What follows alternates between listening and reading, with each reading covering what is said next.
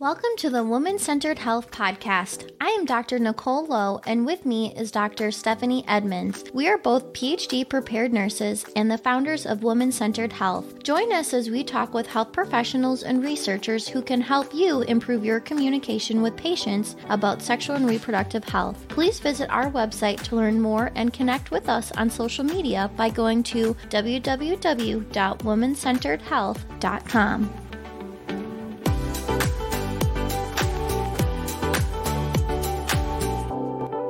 Everybody, and welcome to the Woman-Centered Health Podcast. Today we're speaking with Dr. Yvonne McLean, a family physician in New York City, about the intersection of religion and abortion and how they are not mutually exclusive subjects. This topic is something that Stephanie and I have wanted to cover for some time, since we often find ourselves at this intersection when we are pressed about anything abortion related. So we're very excited to be talking to Dr. McLean today. And I do just want to make a quick plug. If y'all remember in our episode with Lastasia Coleman and Lynette Cooper, Black Women Maternal Health, we talked about a conference that they'll be hosting. Well, because of COVID, it has been rescheduled, and we just want to let our listeners know that it has been rescheduled to August 17th, and it's now going to be a live online conference. There are CEUs available, and a few things they're going to cover include identifying how reproductive justice can be used as a framework for clinical practice, research, outreach, and community engagement,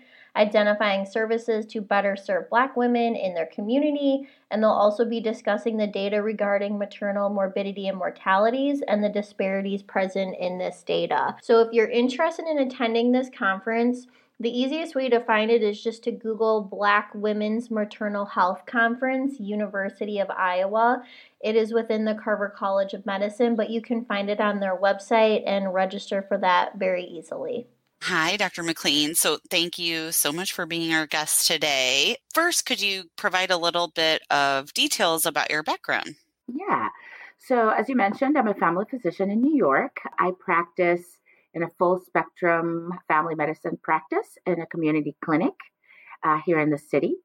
And I have been here now for about 3 years. I did a fellowship in reproductive health with the Reproductive Health Access Project, and have stayed on. Before that, I was in the complete opposite, actually. I was in rural Massachusetts, where I did my residency.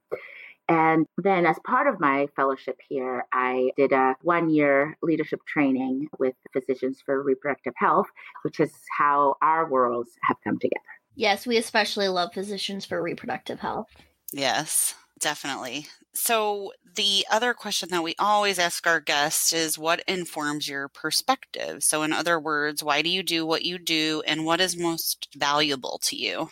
I think I have come two ways of answering that question. Sort of, what do I do? Why do I do what I do in the world and in my life? I think one of the things that I guide myself by is really facing any challenge that comes my way and not letting fear take that away from me. And whether that's anything from walking down the street versus taking on a completely different challenge in my career. And as far as the care that I provide, really what informs that is the true belief that there are millions of people in this world that do not get the care they need, and that they deserve equitable, judgment-free, evidence-based care. And if I can be just a little part of that, then I will do whatever I can to reach that. And I am originally from Colombia, and there, if you don't have the money to pay cash, you're not going to get the care that you need.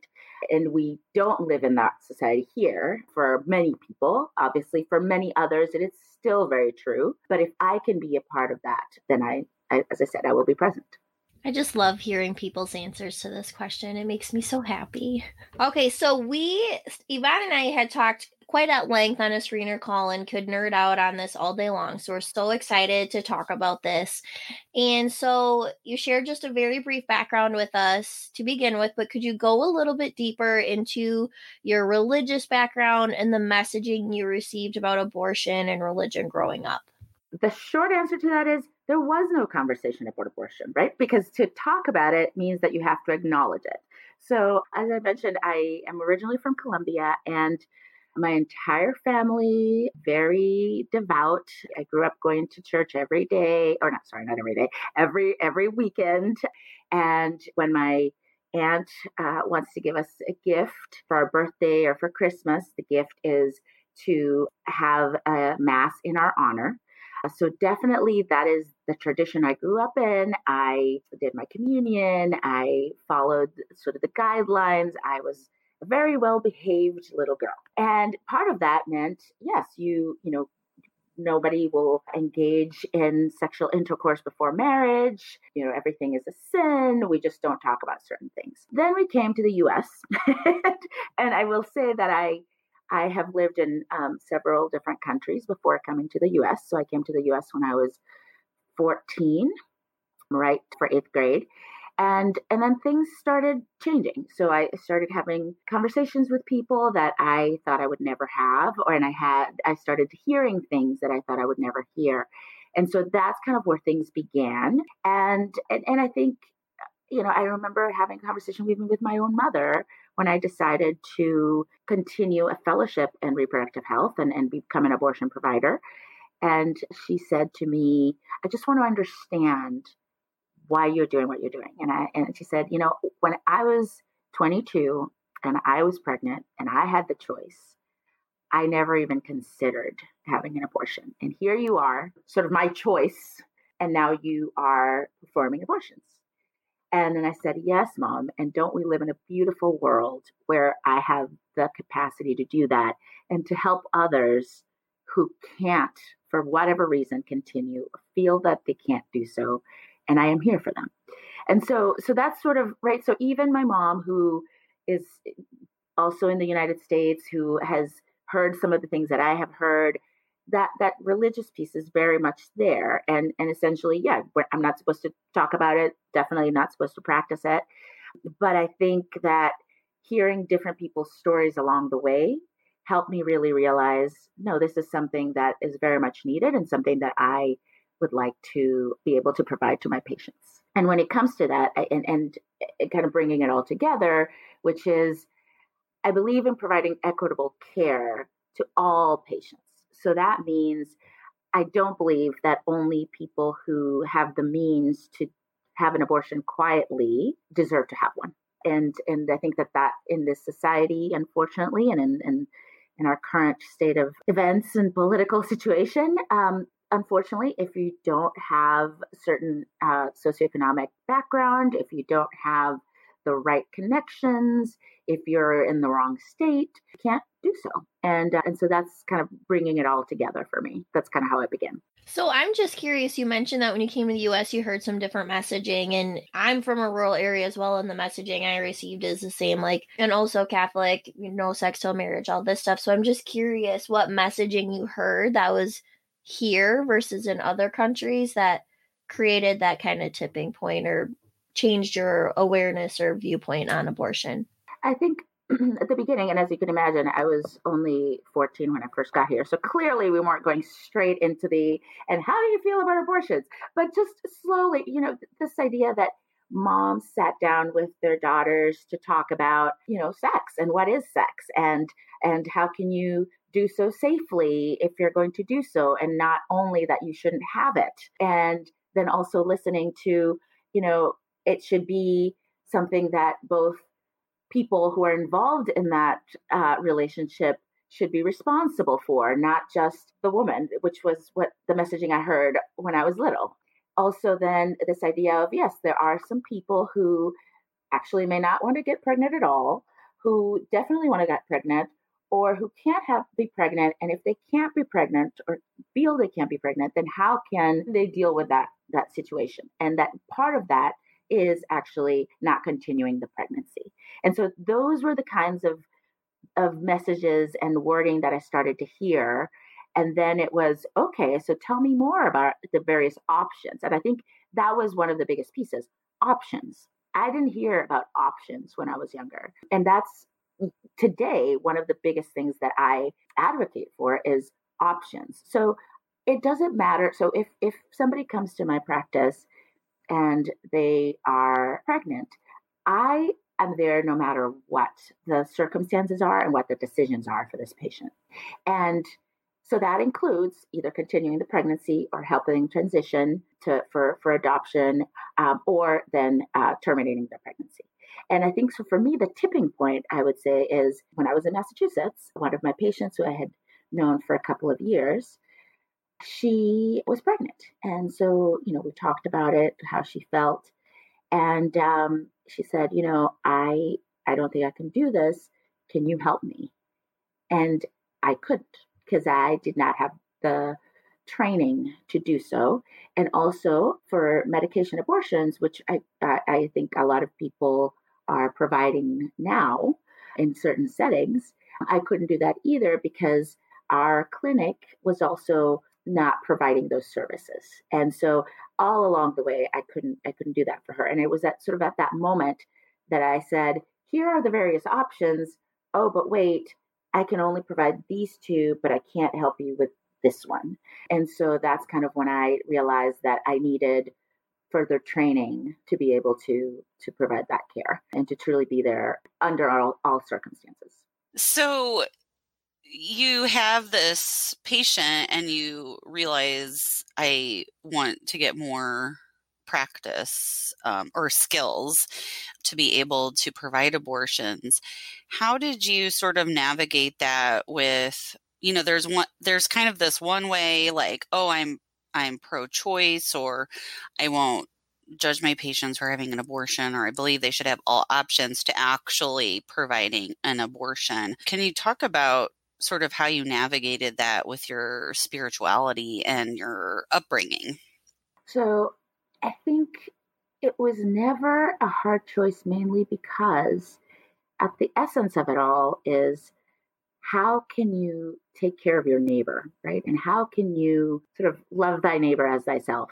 And I think that growing up and still in a lot of societies, it is a very narrow definition. And I think for me, all these experiences just helped me to just widen that definition. And so, for instance, this patient, I could see her suffering in that she wasn't prepared and physically, emotionally, financially, any of these things. And that was her suffering. And my capacity to help that person was to help her with what she was requesting, which was something like an abortion. And so I think often this is tricky because, whenever I hear people who are not advocates of abortion or abortion care or contraception, the focus is always on, but you're killing someone, you're killing a human. And I think we need to really sort of broaden that, because when we think about, first of all, I'm not even going to go into the definition of when does life begin and all of it. That's a podcast in and of itself. But I think that often what happens is that we forget that you're also talking about the person in front of you, and that what is that person going to encounter? What is that person encountering in that moment? And how are they going to suffer? How are they going to, for some individuals, unfortunately, they do take their lives because they became pregnant and their religion doesn't allow them to have something like termination of their pregnancy.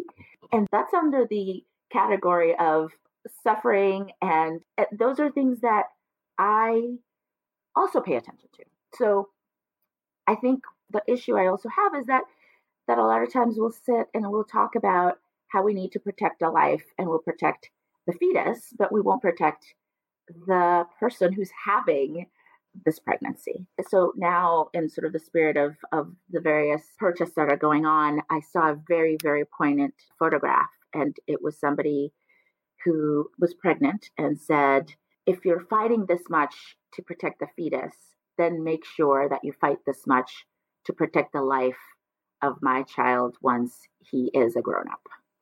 And that was an incredible, incredible thing, because I think once we get away from the rhetoric of pro-life, pro-choice, once we get away from all of that, we're talking about human beings, and that is the crux. So if you're going to truly be that passionate about making sure that you like save a fetus, then yes, why are we not trying to save all the individuals that are dying at the hands of police, that are not getting the appropriate health care, that are not having the appropriate just humanitarian interaction. So I see that as kind of a discrepancy within the religious piece that I try to kind of equalize by saying, okay, like, so then let's see it all on the same page. And I think an example of that is Planned Parenthood. And there are often protests in front of the centers, as we know. And one of the more recent ones, protesters were actually tripping the volunteers who were coming into the clinic. They were shouting things like, yeah, you're going to die too. I hope you die too.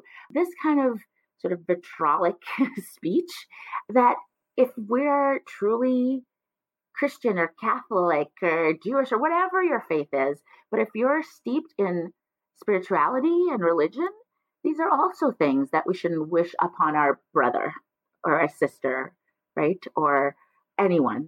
So I think that that's kind of how, for me, it was less of a dichotomy and more of bringing the worlds together and not seeing that discrepancy. 100% to everything you said. And since it's a podcast, people can't see me, but I was basically a bobblehead nodding yes to everything you're saying, because I see all of this. And I recently had a post too talking about when we weaponize our quote unquote this attainable moral high ground. And a lot of time people use religion to create this quote unquote moral attainable high ground, and they use it to oppress other people. And it just doesn't make sense to me, because I am also still very spiritual, and I don't understand how you can do that and use it as a means to hurt other people. And yes, you said it beautifully. Yeah. No, and I will also say, and you and I talked about this, which was my sort of journey through medicine has been anything but a straight shot. And I've definitely had some challenges along the way. I'm sure I will continue to have them.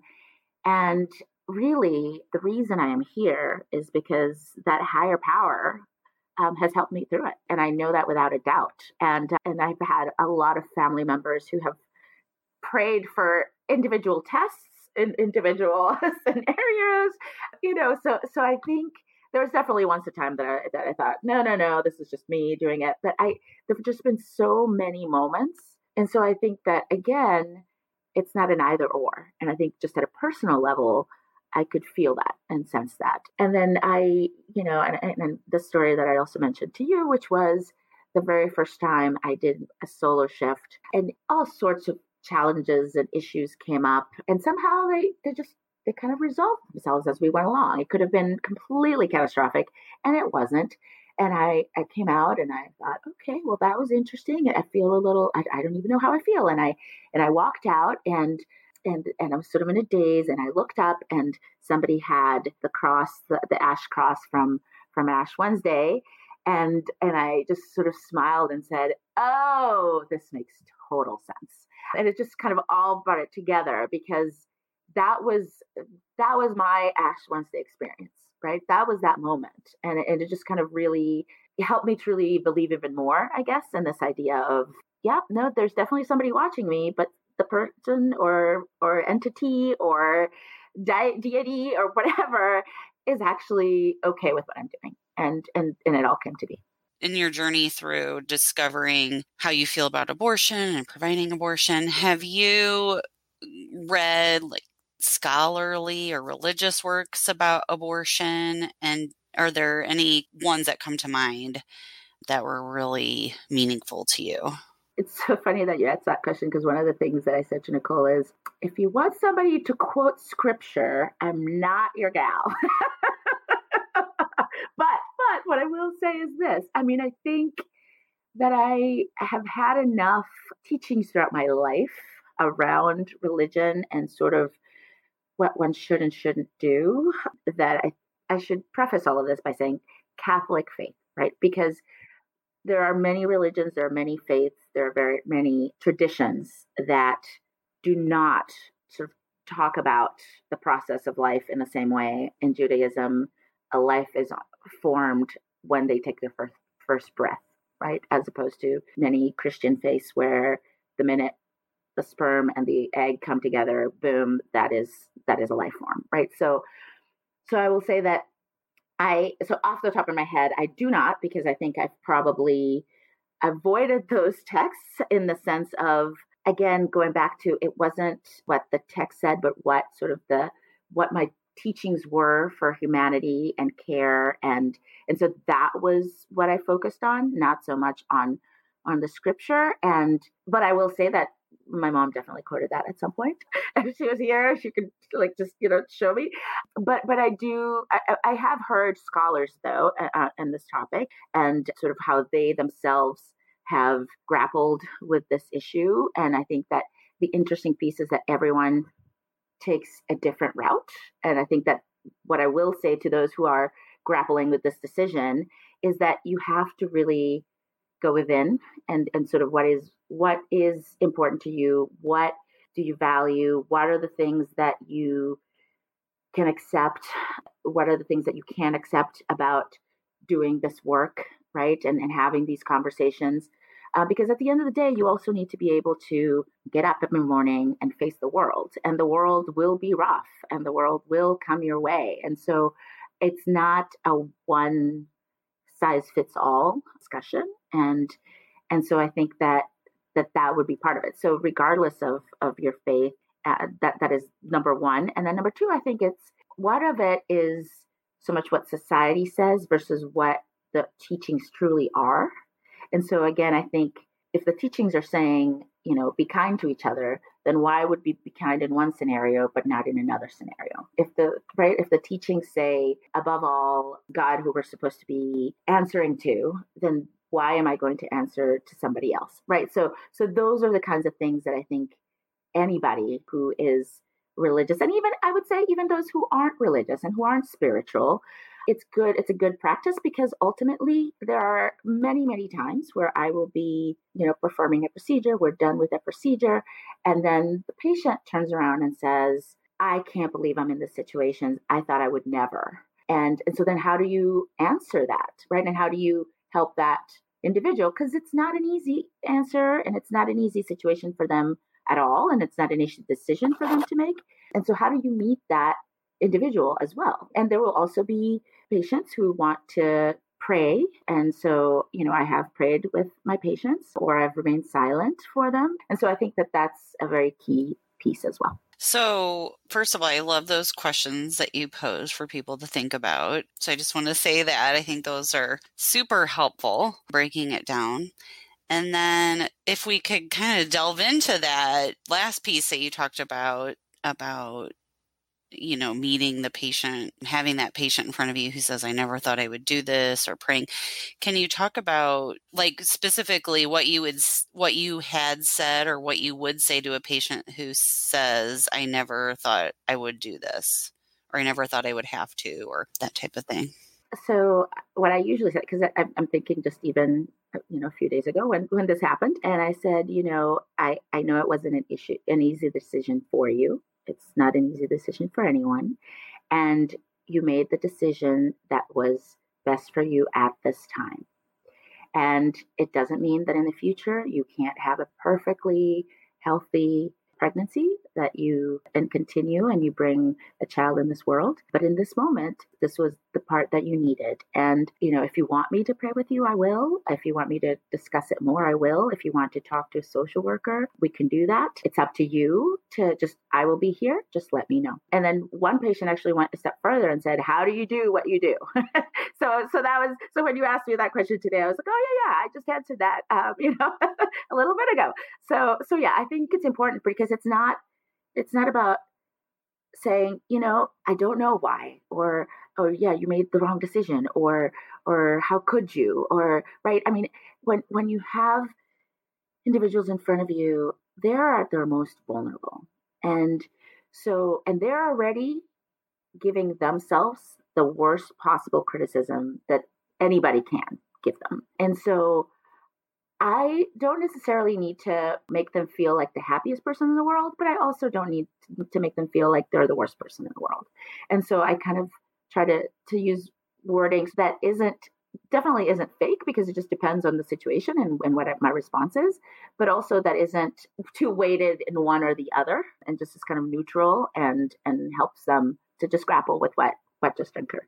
And I think you make a good point. One of the things that always bothers me is that people think that people who get an abortion didn't think about this, or they do this willy-nilly and they haven't thought through and considered and all these things. That is always something that just really bothers me at a deep level, to think that this is a decision that people make lightly. And so I appreciate you speaking to that these are folks at their most vulnerable. I think also, I mean, statistically, most people who become pregnant are on some form of birth control.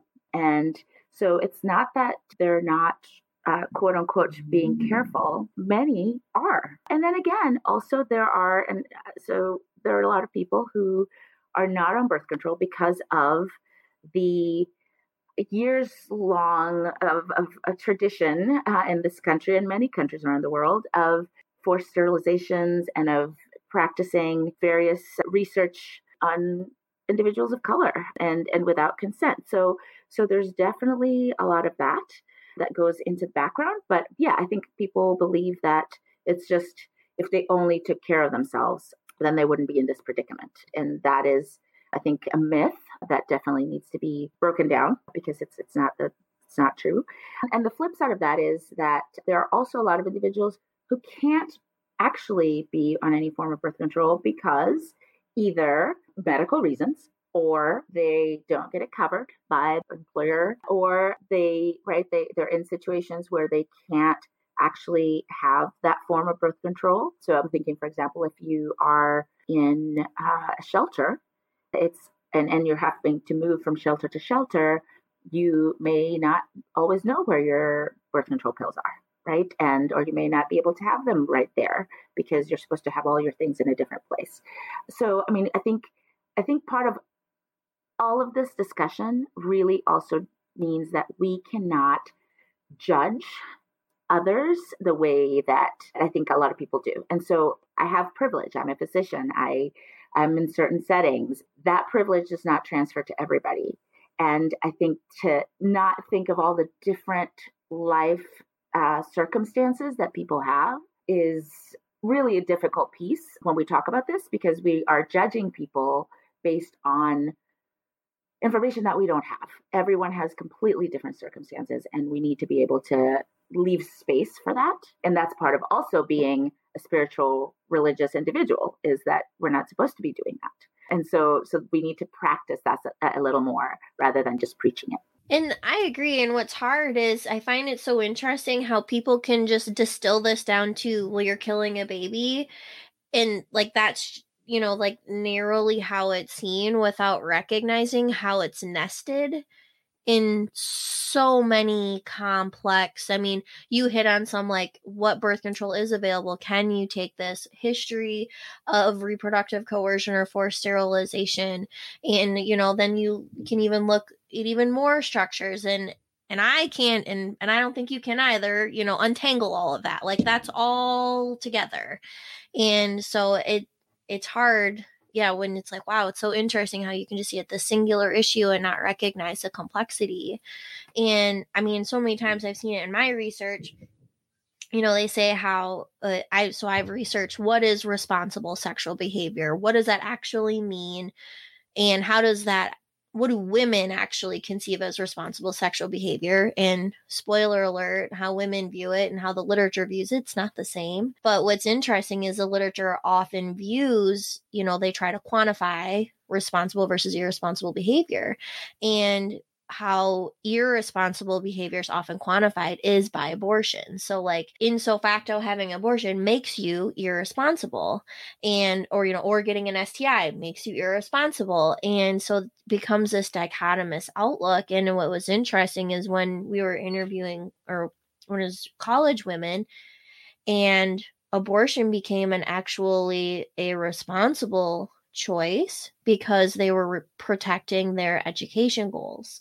And So it's interesting how nuanced and complex, even just looking at, responsibility and how that's so often tied to abortion, and how, to be irresponsible is to have one. And then the flip side of it is then people say, well, that it's almost like a punishment. Like, you should have that baby. Like, you did this. This is now like the outcome. You have to accept that. And it's like, becomes this punishment. And so it's interesting to try and grapple like all that language when it's nested in something so complex. Right. And I think, you mentioned I see this cycle, right? So especially, if we're talking specifically about Catholicism, so you go through your childhood, your adolescence, presumably either not openly talking about sex and sexual intercourse and all its ramifications. So you go through that, then you go through the stage of, okay, if I do it, it's a sin, but you're still not learning anything about how do you protect yourself? How can you, right? Like, so, and then you go through, okay, so what if I am going to protect myself? That's also a sin because contraception is looked at as a sin. And then where do I get it? Then, so if you don't get the right contraception and you don't protect yourself, then you have a pregnancy, but then you also can't, have an abortion because that's also a sin. But guess what? If you actually have that pregnancy, then you're not going to be supported because it's a sin to have a pregnancy out of wedlock and all the various expletives and adjectives that come to that individual who had that pregnancy. And then, God forbid, if you end up needing some public assistance because your family, your friends, and everybody else turn their back on you, then, well, this is what everybody does, and they just want more money from the government. And also, as you said, spoiler alert, it turns out that having more kids doesn't actually give you more money from the government. So that's not what, right? Because then the next part of this conversation is, well, they just have kids because they want more money, right? So it's just, so where do we end that cycle? Like, how does an individual have an option to get off that rotating wheel of judgment and powerlessness and, right? Like, where do we stop the madness? And so when I see it in that context, then I think that's why I'm like, yeah, no, I am exactly where I am and where I need to be, because it just, that's the piece. And so now thinking about, my nieces, I can't have these conversations with my nieces because they're in a different situation, right? They're steeped in religion and whatever, but I will find a way to discuss things about autonomy and about decision making and what are some of the choices. And they will always have Auntie Yvonne to talk to, which I must say my cousin's already scared to death about that. But right, because it's so important to be able to have that. Otherwise, we just find ourselves trapped, and it's just a trapping circle that we can't get off of.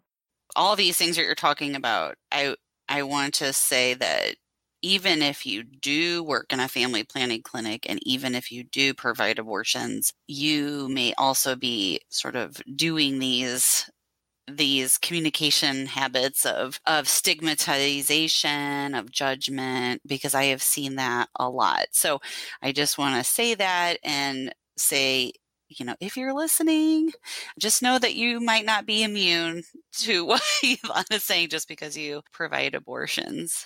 Oh, absolutely. Just again, a couple of days ago, I was talking to somebody in an unknown clinic and she said, the patient walked out and she said, oh, there she goes to go ahead and get pregnant again. And we'll see her next month.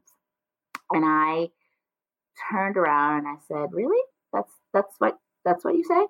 And she's like, well, she's just, it's kind of like a revolving door. And I thought, wait, I'm sorry, but you work here, you're doing this what? So and then I said, but I actually turned around and said, you know what? I don't care why she's here. I don't care what brought her here. I am here to provide the service that she needs. And if she needs it multiple times, I will be here. And that sort of shut this person up. But I just was in such awe of what was happening, but also not in such awe because I have heard it before. And I think that we sometimes can be very judgmental in this field, as you mentioned, and we definitely always have to sort of check our language, our privilege, our judgment, because I think there are individuals who feel like, well, I'm just doing this because if I don't do this, then we'll just have a ton more, children out of wedlock, which is also not really the way to go. But I think as a field, we've moved way to the other side. And there's definitely more information about, trauma-informed care and, really bringing the reproductive justice framework into every encounter, and how do we not re-traumatize our patients when they're having, whether it's a procedure or medication abortion or contraception, when we're having just these conversations. So we've definitely moved that along, but there's still a lot of work to do.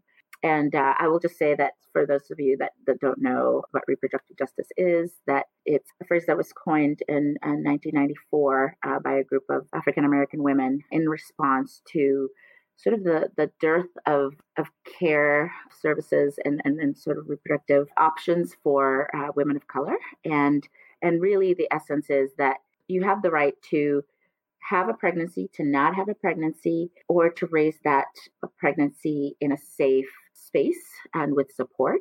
And so even just the current environment around the protests and police brutality, that's also part of reproductive justice, because again, you have a baby and then you want to raise this child, but you are not often in a setting that can help you raise this child in a healthy and supportive way.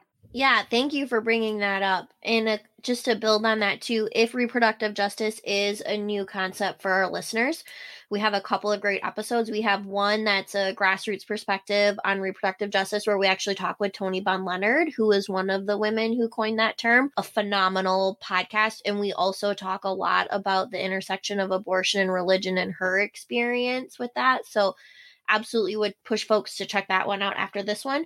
We also have reproductive justice from a medical perspective.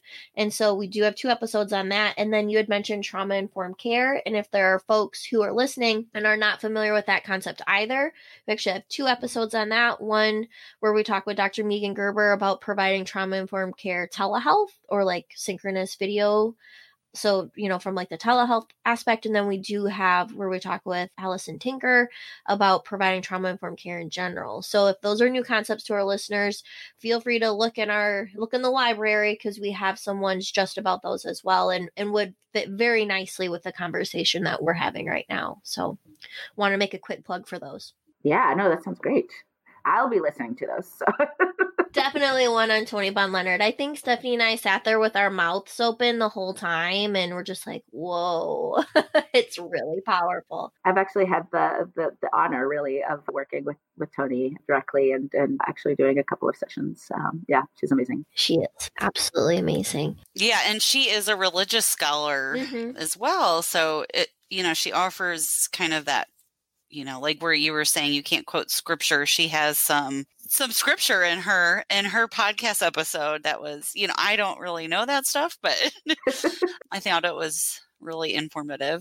It was. And I think this is also a great perspective to have you, like, as a practitioner and doing this in your life every day, and how you embrace both. And I'm assuming this isn't mutually exclusive for you. Like, you're not like a spiritual person one day and then a provider the other day, and you really blend the two. Yeah, I mean, I still pray every day. I still have sort of my little moments, and I, sometimes I feel like a teenage person, where I'm like, but how could this be happening, when I look at the world and all the things, right, that are going on, and I'm like, where are you? Why aren't you here? Why aren't you interjecting in these situations? And and then the next day I'm like, but thank you for all the things. So yeah, no, I definitely still have a spiritual practice. I don't always go to mass, but if I'm with my family, I definitely do. That is not an option, and that's okay. And I gladly do it. But I definitely have a spiritual practice. And as I said, I went from that period of sort of pushing away religion and thinking, well, if you're not fitting into all the other things that are going on in my life, then I can't be a part of it, to really saying, oh, no, this is all together. This does not have to be a dichotomous picture. I can be a spiritual person and also an abortion provider, and be able to have my faith and my religious practice. And I think that I am a better person for it, because I think with one without the other, I think would be hard for me. And just to be clear, I'm not referencing God specifically, because I know that there are a lot of listeners who may hear God and just cringe. So that's why I'm not trying to be vague. I definitely know who I pray to, but that's kind of why I'm sort of using a little bit more inclusive language. And I will say the same thing about when I talk about my patients, and I sometimes use women, sometimes I use individuals, because we also know that it's not just cisgendered women, and so who get pregnant or who need contraception. And so that's why I use more of that sort of open language. And I don't know if you feel this way, but I definitely would say that I had an existential crisis, grew up Catholic, and at some point kind of pushed it away. But I feel like and it's not comfortable to go through this work of like questioning everything you've grown up believing and everybody around you believes, and being in that space. But in some ways, I feel like having had that time to really step back and have a critical analysis and recognize what parts am I actively or passively engaging in due to what actually aligns with my beliefs versus what is tradition. And I think having gone through that challenge, I've probably come out more spiritual at the end and have a clearer sense of what my purpose is and, the design of my life and all these things. And so I think, and I'm not to say like, oh, if you go to church, like you're not critical and not really thinking about stuff, but I think there is some space to be had when you do step back and really look at who are you and how do your personal values align with all these other things. And it is uncomfortable, and you'll probably attest that it's not comfortable to go through that. But I think at the end of the day, I'm probably more spiritual and more connected or recognize things than I did before when I was just going to church every Sunday to go to church. Right. Exactly. Yeah. I think I know more about the church now than I did back then, for sure. And this is sort of a non sequitur, but I just remembered when you asked me what was the turning point. And I also, another piece that really does come to mind is, church and sexual abuse of children, and I just sort of thought, if I practice a religion that seems to turn a blind eye sometimes to things like child abuse, why would I feel guilty about being able to help an individual that does not want to continue a pregnancy? Why would somebody want to kill me because of doing that, but be okay and want to forgive the individual that, for 5 years raped their daughter? Why that discrepancy? Like, why do we live in that society? And so I think that was also a huge turning point for me. I mean, I think that was a turning point for me as far as like my change in how I viewed things. And then the example that I gave of my patient was just a turning point of, do I need to get more education? Which at that point I was just over. But that was what kind of gave me the push to get more education. But yeah, I mean, I think that those are the things that I think anybody should really think about before casting that first stone is, how do you treat one situation or even one individual? Because again, do you treat, a certain person one way, but then the other, you treat them differently? And those are not equitable. And they're not equitable in the eyes of God if we're truly following scripture. So anyway, that's a little side note that I just remembered that I thought it was important. No, thank you. Because, I am not Catholic, unlike you both, but I grew up in St. Louis, which is very Catholic city. So many of my friends are Catholic, or what they joke as recovering Catholics.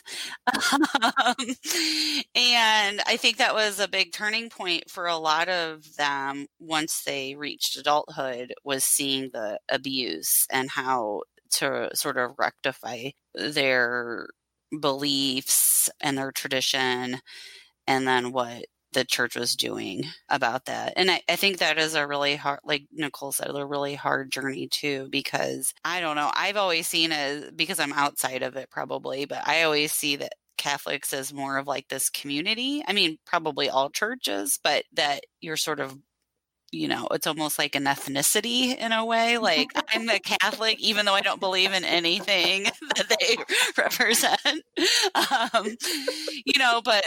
But I'm going to go to mass and I'm going to do Lent and I'm going to, do communion. It's like you read my mind. What? So I think that's really hard to I am Catholic, but I don't always agree. And I think a lot of people are like, you have to agree with this all. You're either with us or you're against us. So I appreciate you kind of talking about how you work within and outside of that. I too was that person who, I remember a friend of mine, she came out as lesbian but she was definitely very devout and still went to church every Sunday. And I remember having a conversation with her of but why would you go to a church that basically says that you're a sin? And she said, well, because I don't go for the people, I go for the message and to listen to what the message from the Bible and from God is. And so I don't sort of get boiled down and this, the minutia of whatever people's interpretation is. I kind of go and I listen and I believe in my own, and that's what keeps me going. And then she said, and then ultimately I will find a church that is more open to queer individuals, and I will join that one.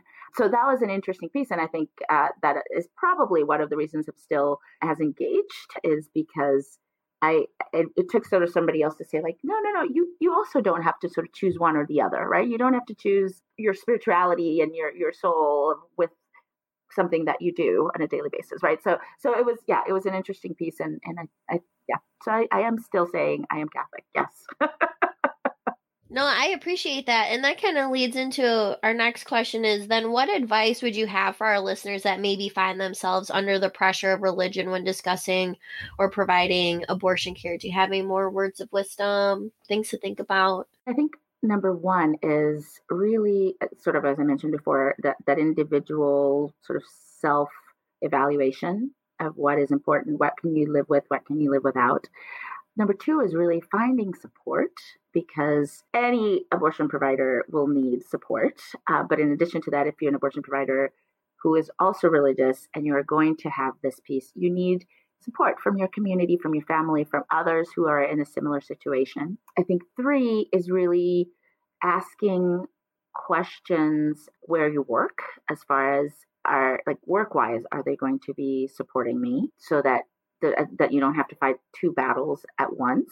And I think three is really being able to have these discussions and to go to some sessions, to listen to others, to listen to Tony's podcast, those sort of things, because it does help you just learn the language itself as well. Because I think, one thing is just whatever emotions are coming out and whatever you have in your mind, and another is to be able to explain it to others in a way that they can understand, that you feel good about that. Right. And so sometimes that takes learning as well. I do a lot of anti-racism workshops, and that was also a learning curve. Just because I happen to be a person of color doesn't mean that I automatically was a scholar in all the political traditions and everything. I also had to learn about it so that then I could both inform myself, make my own choices, but then also inform others. So those would be the pieces that I would encourage others to do. So I think this is our first listener question. So congrats for being the first guest to get one. So this kind of goes into advice and related to religion in a family planning clinic. So the listener, I will just read it. She says, I work in public health in Illinois with a focus on STIs and family planning. This position was previously held by a provider that worked for a Catholic organization, and her contract with them prohibited her from discussing contraception and abortion. The director of our department is currently adamant that we not discuss abortions. She says she has no affiliation with the Catholic organization. I was told that all we are able to do is give the patient a paper with a list of phone numbers. We are not to promote aftercare if they have an abortion, not even to get them started on contraception. Also, we currently do not have Title X funding, but I was told that due to Trump's rules, we cannot promote or discuss abortions. My question is, how do I approach this in a respectful manner to help the director see the importance of providing accurate education and follow-up so patients can receive proper care and hopefully won't have to be faced with this decision again? That is definitely a great question, and it does kind of tie into what we were just talking about. And I do a lot of advocacy work around abortion care, and the very first rule is find the common ground. Right? Find that common ground between you and the person or the people that you're working with and that you're talking to. So in this case, for me, it seems really obvious that the common ground is how can we ensure that the patient is safe, right? So if you can start discussing that and what the role of that institution is in individuals' healthcare, I think that is a good starting point and a good jumping off point. So even asking the question, so what has been the tradition here and why do you feel that we can't continue to provide certain services, right? Sort of asking for soliciting what the viewpoint is of the supervisor, right? Because especially if that individual isn't the one that had the contract or the one that it has a Catholic affiliation, like, so then what is the reason, right? And so first understanding that. Second, yes, coming from a point of if our goal is to provide the best care that we can to our patients, the best care that we can means also ensuring that because when you mentioned no aftercare after abortion, that's assuming that the abortion went well, that everything was fine. But what if it didn't? So what if that individual is having some bleeding? What if the individual didn't have a complete abortion? So are we not providing any care for that either, right? And which means that then that individual could have many more complications. So even just more than just contraception, I think those are kind of some of the questions and the conversations to start off with, staying away from, and then we have to provide this service here, right? So we stay away from that. And at this point, we're not even talking about, do we believe in the abortion? Do we not? It's more about what is central to this individual's health and how can we ensure that they are safe? Now, the list is sort of the basic thing that we can do, right? And that's, at least it is something that can be provided, but how can we then make sure that we do prevention? So then it could be a conversation around prevention and how can we make sure that individuals aren't faced with that decision? So then how can we help them to do that? And then maybe that conversation about prevention then leads into things like contraception, but maybe not. And maybe there's other forms or there's institutions or conversations that can be had. So I think start really broad, but starting with A, why does this person feel so strongly? B, what are the shared values? And then C, how can you tackle both prevention, aftercare to make sure that the individual is safe without actually providing something like the abortion itself? Because also, let's face it, with that list of phone numbers, that doesn't really tell us much, right? Because we're not really sure where they're going to go. We're not sure about the care that they're going to get. So if this individual is truly interested in caring for the patient, then that's another step and that's another conversation to have. If you're going to provide a list and that's all you're going to do, then at least make sure that services are going to be appropriate for your patients. So that's kind of how I would start those conversations. And it might be not a one-time, but a 2-time or a 3-time conversation. And it might be, that the first thing you can agree on is making sure that that list is something that patients can truly utilize. Then maybe the next is, okay, so somebody comes in and they're having an extra bleed because they had an abortion. So then maybe can we make sure that we can at least care for them, right? So you have to sort of start the piecemealing, especially if you're faced with so much the no in that statement, right? So if you have so much opposition, then I think starting with a very broad definition and then starting with baby steps, I think that's how I would approach that. Thank you for answering that question. I think that feedback was really helpful. I've kind of been trying to take that approach even on Facebook with people's comments, either on abortion or race or whatever, finding that, asking some questions and finding that common ground, because I think that's sort of the best place to start changing minds. One of the things I think that I have really struggled with in practice in a variety of settings is kind of similar in that all these Catholic healthcare organizations who restrict sterilization procedures, they obviously don't do abortion. Some of them don't even talk about contraception. And, trying to navigate that as someone who totally disagrees morally with those things. I don't know, this is kind of an off the cuff question, but I don't know if you have any experience working for or with or against an organization who restricts those things and how you've navigated that. Yes and no.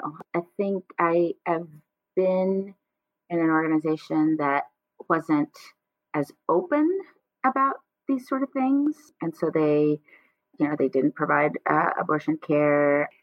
When we talked about maybe bringing abortion services to the clinic, the community would have responded in a negative way. So they were scared of that. But at the same time, they didn't completely sort of toss me to the curb when I said, well, I want more training, right? And I would like to go on and get more training. So I haven't been faced with that complete just against the wall kind of mentality. However, there were some of my coworkers who didn't agree with it. And so sort of agreed to disagree, but they would sort of say like, yeah, there's this patient. I think you probably want to talk to them because there's just some topics that are more up your alley. And so I would immediately know what that meant and I would kind of chime in. So I think in those situations, it's more about sort of knowing who your allies are and who they aren't. And I think establishing a different arena of conversation so that you can meet on a different ground, but still work together or be in that setting together. And so there might be some comments that I will make in certain settings that I won't in others, because I know that the individual isn't going to really appreciate that. And they in turn will do the same. But also knowing that as far as our work, our careers and what we're there to do, which is to care for our patients, I think that keeping that in mind, that's why we can also work together. And while I think that patient is your patient, you should be able to continue and provide. I also don't believe that they have to, right? And as long as they are able to then let me know, then I can step in. And I think that's one of the pieces that we haven't discussed is sort of the flip side of all of this. If you have a provider who doesn't believe in contraception or abortion care or any of the things that you mentioned, and is in an institution where this happens. And so I think I would say the same things that I said earlier regarding what are the things that you can do, what are the things that you can't.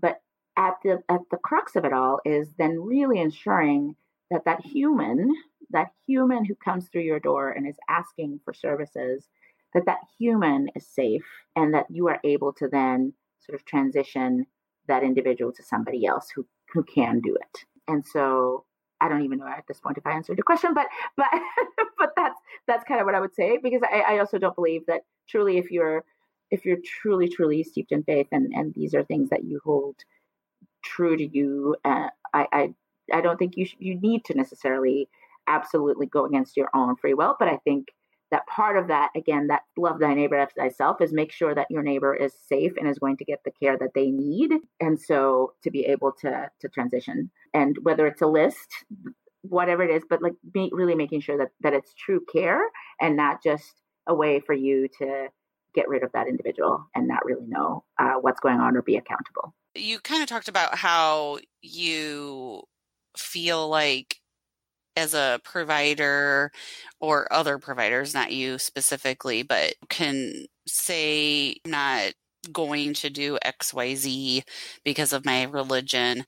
One of the issues I think that I've noticed when providers have said that, because I have worked with providers who won't prescribe birth control, obviously won't do abortions or even talk about them. But, not only does that create an issue of the patient having to go elsewhere, which can be an issue of access and time and money, but also just putting sort of a stigma on that. So if you're saying, well, I don't think you're immoral, basically, this is my religion and morality, and it goes against what you're doing. So do you have like any advice for providers who might be listening who do feel like that they wouldn't want to prescribe birth control or emergency contraception is a good example, or even abortion, on how to sort of say these things like, I'm not going to do that, without or lessening the stigma,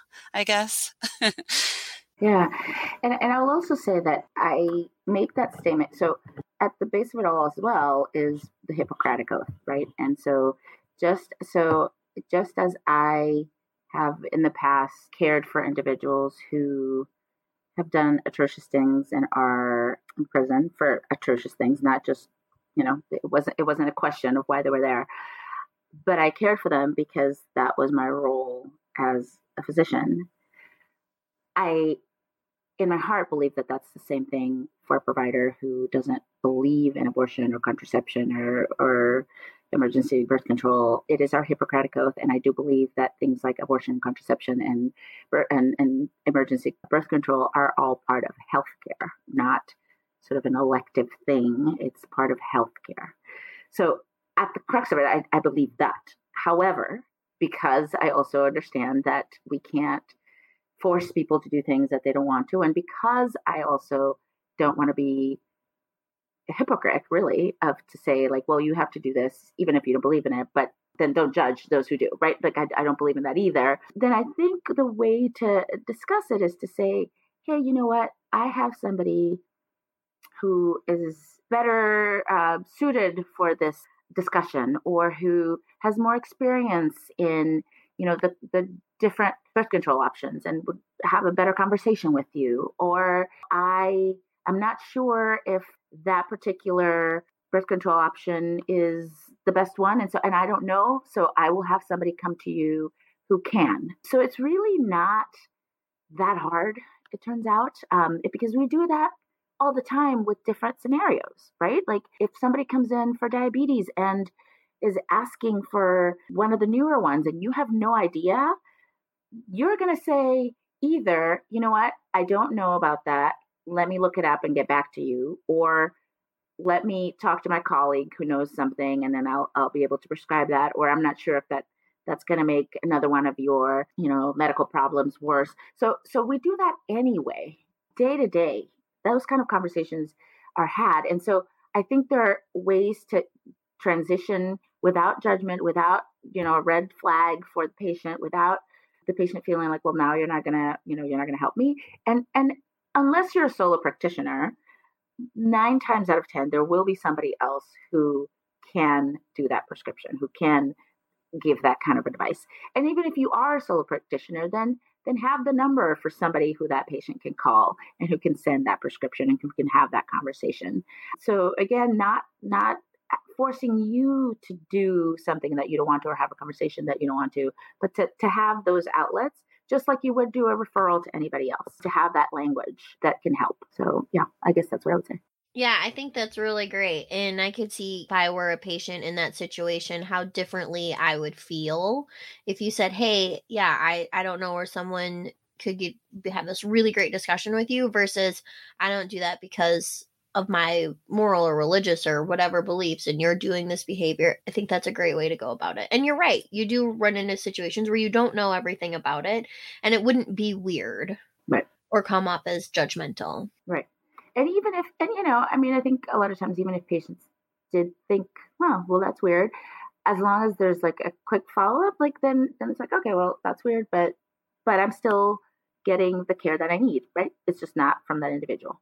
And no further discussion or self-blame or judgment is placed on that situation. Thank you. I wish I would have thought about that before in my previous work, because I would frequently have to tell the patients like, oh, well, don't see this doctor because she won't do that, because she's extreme Catholic, or, I don't know what I said, but it's against her religion, and then, that would obviously be met with some anger. Like, then why is she an OBGYN? Or, which is, is an excellent question that I don't have an answer for. Yep, that's also a completely different discussion that I could sit here and have for like 3 hours. Yeah. Yeah. I mean, I could sit with you. I was just telling Nicole that when you got up, I could sit with and talk to you for probably the whole day, but it probably wouldn't. It would be nice, but yeah, I don't know if it would lead to any change in the world. And I know we're getting down on time. I want to ask one more quick question, and then we'll do our little wrap-up question. So say you're a provider who says, hey, why don't you talk to someone else? But what is a way that we can then keep folks safe? Then say it's, 4 weeks before they can get into this provider and they need birth control. Like, how can then you as a provider bridge that or keep someone safe during that time that they're transitioning to a new provider? If I'm witnessing the situation, then so oftentimes we'll provide like one pack of something, right, for until the next appointment, or we'll send emergency birth control until they get their next appointment. So that if I'm an outsider, then I could easily do that. But if you happen to be the one that's doing the referral, I mean, I think again, number one, the most important thing is really have a conversation with your patient about, okay, so this is going to be 4 weeks till the next appointment. What do you see happening in your life in the next 4 weeks? Do we think that you are going to have intercourse in the next 4 weeks, and we're going to need to make sure that we send something like emergency birth control, because I can let the next provider know that and see if that can be sent ahead of time. Do you think that you are going to be around and are going to be able to come to that appointment, or do we actually think that it's going to be longer than that? Because then maybe we can have some of those conversations. Here's some websites where we can, actually, no, if I don't believe in it, I wouldn't say that, would I? but I think that is something that perhaps having ready beforehand. So if you don't want to have the conversation, to give that list of websites so that the patient can study the information themselves and kind of start making some of those decisions and be informed before they go.